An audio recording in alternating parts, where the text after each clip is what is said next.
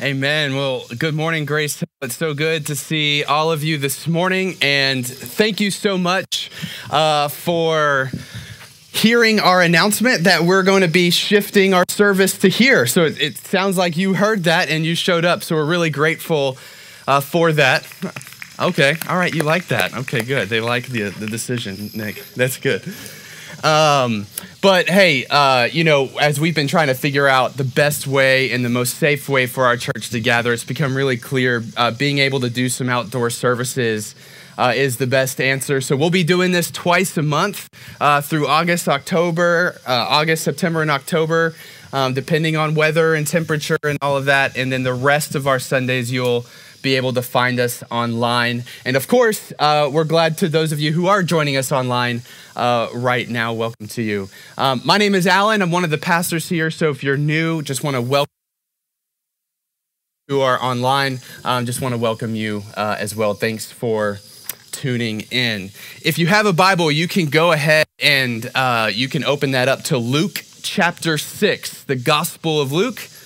Chapter 6, that's where we're going to be this morning. We've been in a sermon series studying Luke for quite some time now, and we're going to continue that this morning. Now, as most of you know, if you've been hanging around our church for a while, you know that I am a fan of, a disgruntled fan, but I am a fan of the Washington football team. Now, I'm not sure if you know this, but the Washington football team has a new name. After getting their best marketing people together, the best in the business, after much deliberation, they have come up with the new name of the Washington football team. And, okay, someone enjoys that. All right, so the Washington football team, that is their new name. And yeah, it's just temporary. So yes, I know they're going to be coming up with some new name here soon. But for right now, the team name is the Washington football team. Now, there's a lot of people with a lot of opinions about what the new permanent team name should be. But at the end of the day, here is how this is going to go.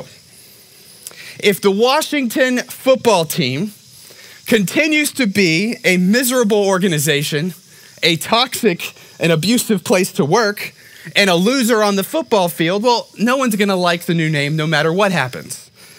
But if the football team turns itself around, becomes a reputable organization, and is actually competitive on the field, well, everyone will love the name, because at the end of the day, it's not the label that matters. It's not the jersey that you wear that matters. It's what you produce that matters, right? I wouldn't be surprised at all if the Washington football team won the Super Bowl this year. And well, I would be surprised if they won the Super Bowl this year. But if they won the Super Bowl this year, I wouldn't be surprised if they thought about keeping this name, because the success on the field will endear the name, the label, to the fan base. Because at the end of the day, labels don't mean that much if the person behind the label doesn't produce fruit to back it up. And Jesus uses the same principle to talk about people who wear the label of Christian. People who wear the jersey for Team Jesus. Jesus says, you will know who his actual followers are, not by the jersey that they're wearing, but by the fruit that they produce. This morning, we're going to be in Luke 6, and later on in Luke 6, we'll study this passage in a few weeks. Jesus says, you know a tree by its fruit. Right, so if I were to go to Merrifield Garden Center and I wanted to buy a tree and I was looking at trees and I saw a tree that had pears growing on it, but if there was a label around the branch that said apple tree, I'm not going to assume that the tree made a mistake and grew pears instead of apples, right? I'm going to assume the store made a mistake and put the wrong label on the tree, because you know a tree by its fruit, not by its label. And in the same way, you know a true follower of Jesus by their fruit not by their label. And as we continue in our study of the Gospel of Luke, we have come to the place in Luke, here in Luke 6, where Luke records his version of the Sermon on the Mount taught by Jesus. The Sermon on the Mount, it's a famous sermon by Jesus. The Gospel of Matthew gives us by far the most content from that sermon. And here in Luke, it's a much shorter version. And over the next 5 weeks, we're going to study the different parts of Luke's version of the Sermon on the Mount. But I believe that Luke organized his recording of the Sermon on the Mount thematically, with a purpose in mind. And over the next 5 weeks, Jesus is going to teach us about 5 different fruits that are produced by a true follower of Jesus. Labels don't matter. Every follower of Jesus should be growing, not perfectly, these 5 fruits that we'll be studying over the next 5 weeks. And if someone claims they follow Jesus, if they're wearing the jersey for Team Jesus, yet they don't bear these fruits, you don't see these fruits growing in their life, well, that might be the same thing as me putting on a Washington football team jersey and claiming to be the starting quarterback. Labels don't matter. The fruit does. And so we're going to do a little mini-series here over the next 5 weeks out of Luke 6. A little mini-series that I'm going to call How to Spot a Christian. And each week we're going to talk about one of these 5 different fruits that are produced by true followers of Jesus. And so before we jump into the first one here, let me just say a word about why we're going to study this and talk about this. There are a lot of people and there are a lot of churches with a lot of different beliefs, a lot of different ways of living their life that claim the label of Christian and also claim the name of Jesus. And I personally believe one of the reasons that we're seeing the younger generations in our world walk away from the church and really have no interest in Jesus is because they see so many people who claim the name of Jesus, yet there's no fruit behind that label. And you know a tree by its fruit, not its label.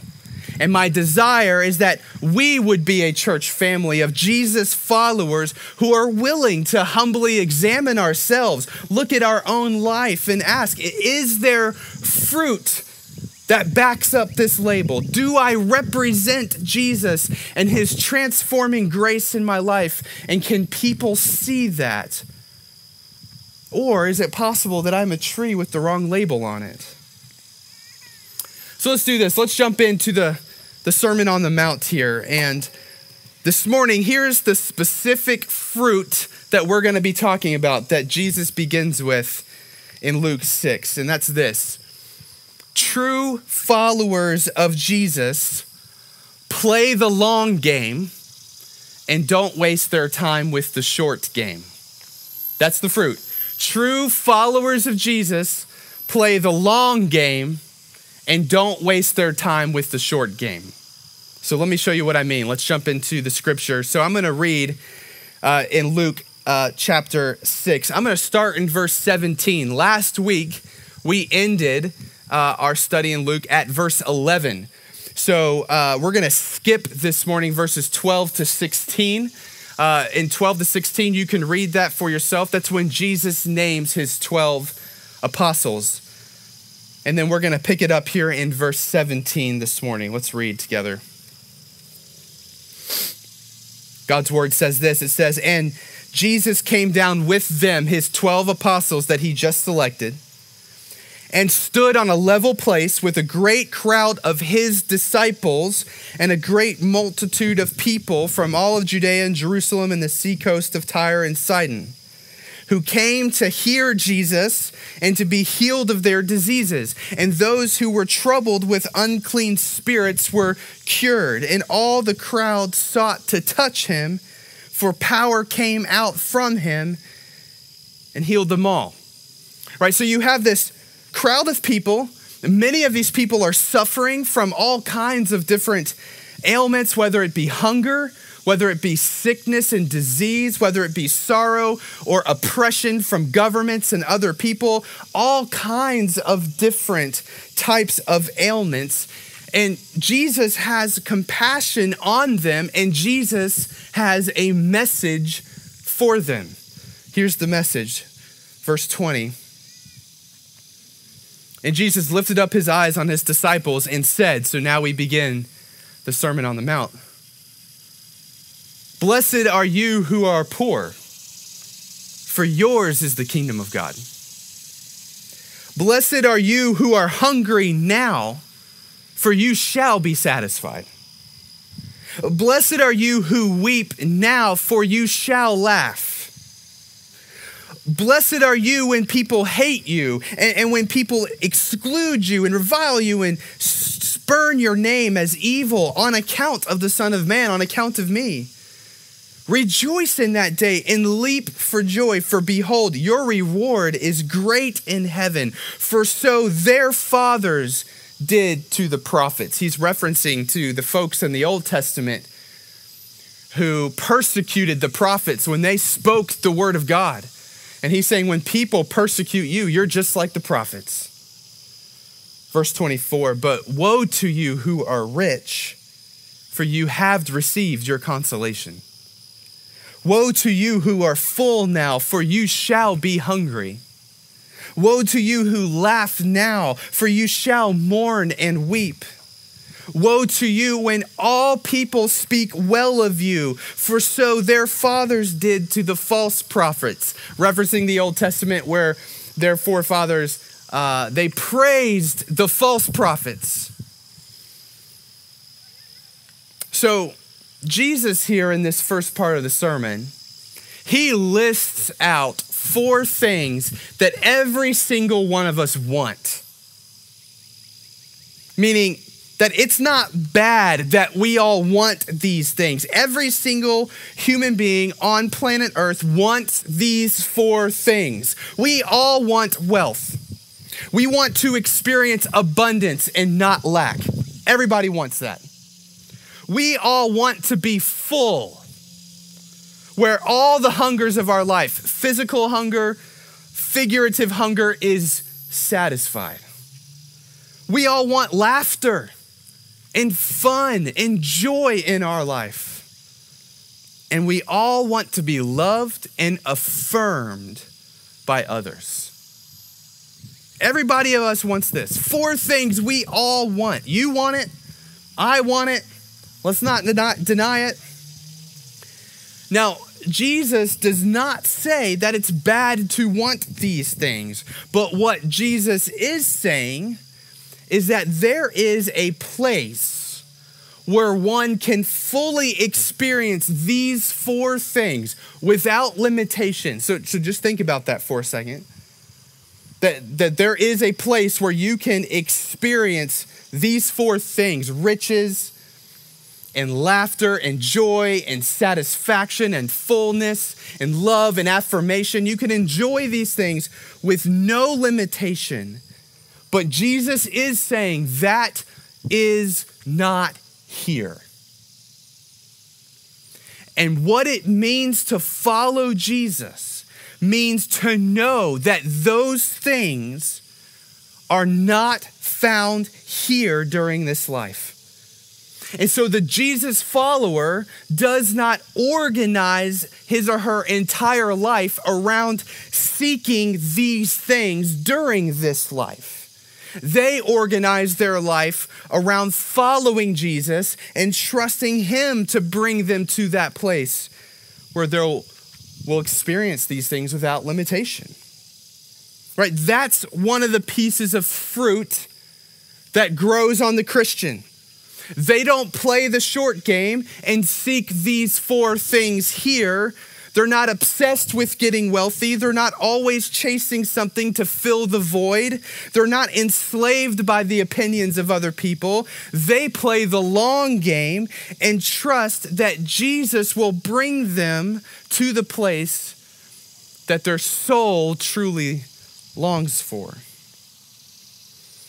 And one of the reasons why a true Christian will grow this fruit is because they are rooted in the soil of the Word of God, which gives us some really important information and truth about who we are and the world that we live in right now. Right? So as people who believe the Word of God, we know that at our most basic level, we are image bearers of God, that God designed us to receive joy when we organize our life around seeking and following Him. We know from the Word of God that the world we live in is broken. That the reason we have lives that can be filled with stress and anxiety and hunger and sorrow is because we, along with every other person, we've rejected God.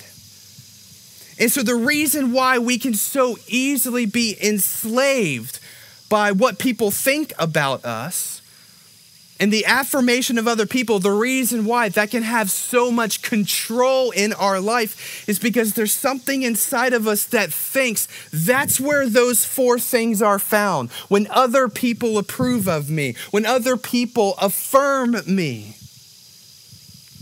we think those things are found apart from God. So you have an entire world who has walked away from God, and so now we live in a broken place.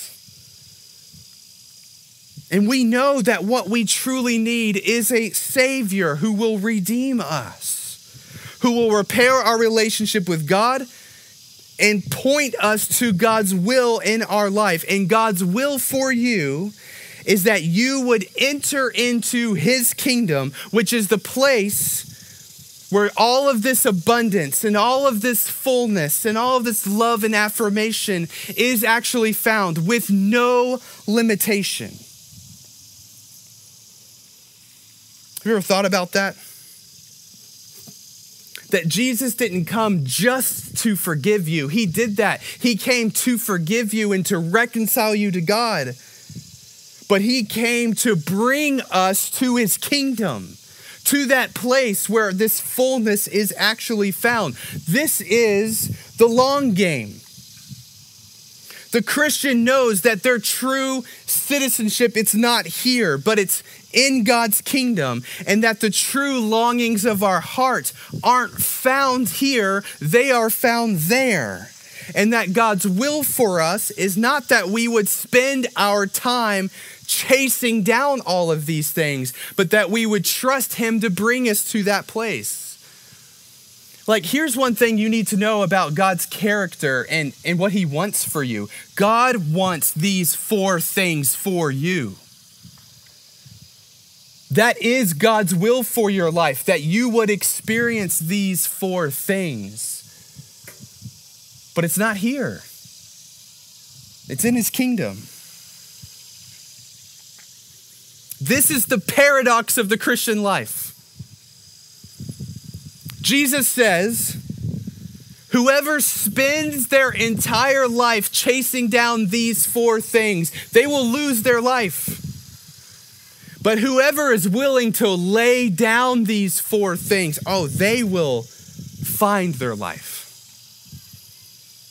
God's will for you is that you would drink deeply of these things that your soul longs for, but they're not found here. They're found in Him. And the reason that God keeps His people here, the reason that Jesus hasn't returned to establish His kingdom in full, the reason why God hasn't come and grabbed all of us who follow Jesus and brought us fully into His kingdom, the reason why God is calling upon us to endure this world is because God has given us a mission. He has placed an assignment on our lives to go and make disciples. We're not the only ones that desire these four things.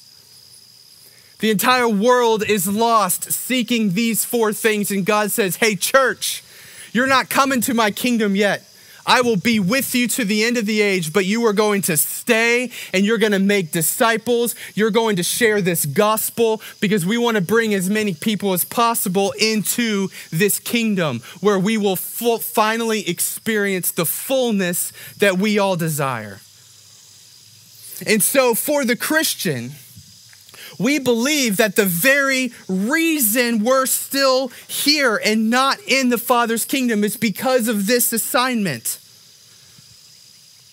And that assignment is not to chase down these four things, but it's to love our neighbor, to make disciples. We play the long game. We don't play the short game. And if this is true, this is one thing we all have to understand. Spending our lives playing the short game, spending our lives just trying to get wealthy, spending our lives trying to find what will fill the void, spending our lives trying to win the affirmation of every single person and being worried about what people think of us, spending our lives doing that, playing the short game, is at its very core, it's fundamentally selfish. It's organizing our entire life around ourselves and my hunger and my sorrow, my suffering. And the opposite is true as well. But spending our life trusting in Jesus and playing the long game, saying, Jesus, I'm going to trust what you say, that if I were to lay these things out, I'll find my life. Spending our lives playing the long game, laying these things down and trusting in Jesus is fundamentally at its very core selfless.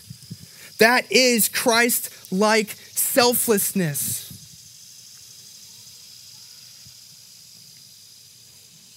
When we know that we are going to drink deeply from these things in God's kingdom. When we know that Christ shed his blood on the cross so that we could be secure in God's love for us. When we know that this is God's will for us, that he has sent us on this mission in the short term, that is the key to unlock selflessness in our lives. That's the key to unlock a love for your neighbor that will motivate you to get out of your comfort zone and to actually take risks for your faith. And this is the paradox. It's when we play the long game. It's when we're willing to lay our lives down. It's when we're willing to stop pursuing these four things and focus our lives on loving God and loving our neighbor. That's when we actually begin to taste true joy and fullness here in this life. Because you know what God loves to do for his children? God loves to give his children tastes of his kingdom.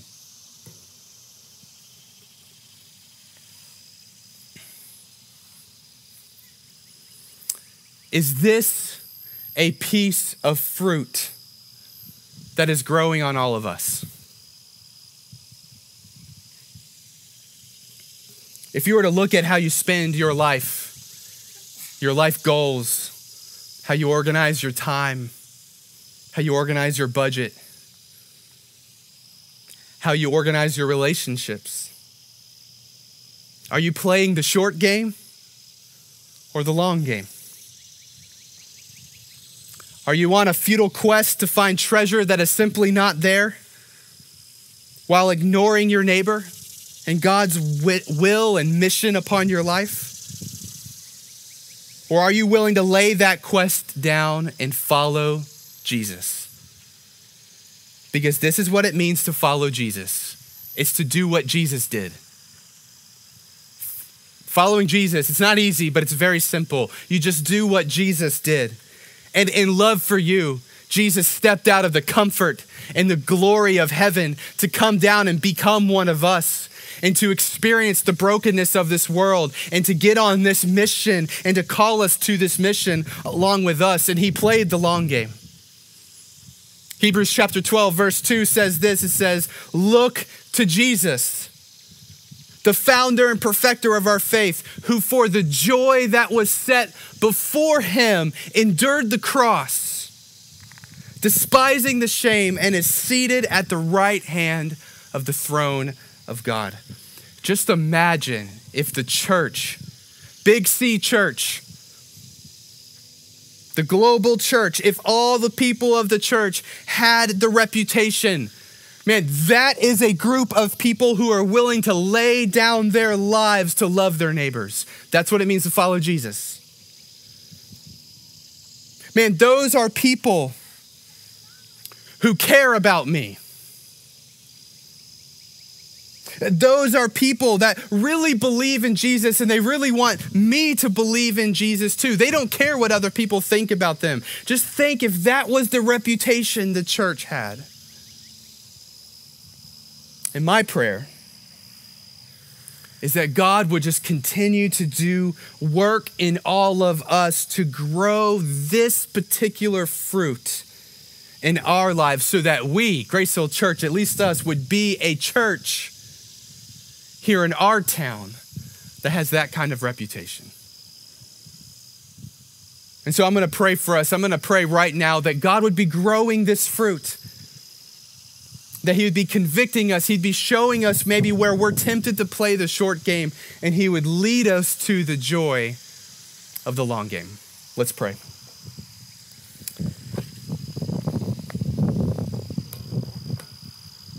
God, this morning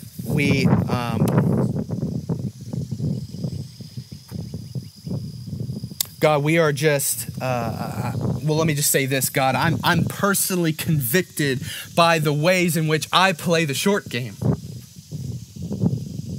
I'm personally convicted by the ways that, God, I seek after these four things apart from you. About, Lord, how much I care about people's opinions of me.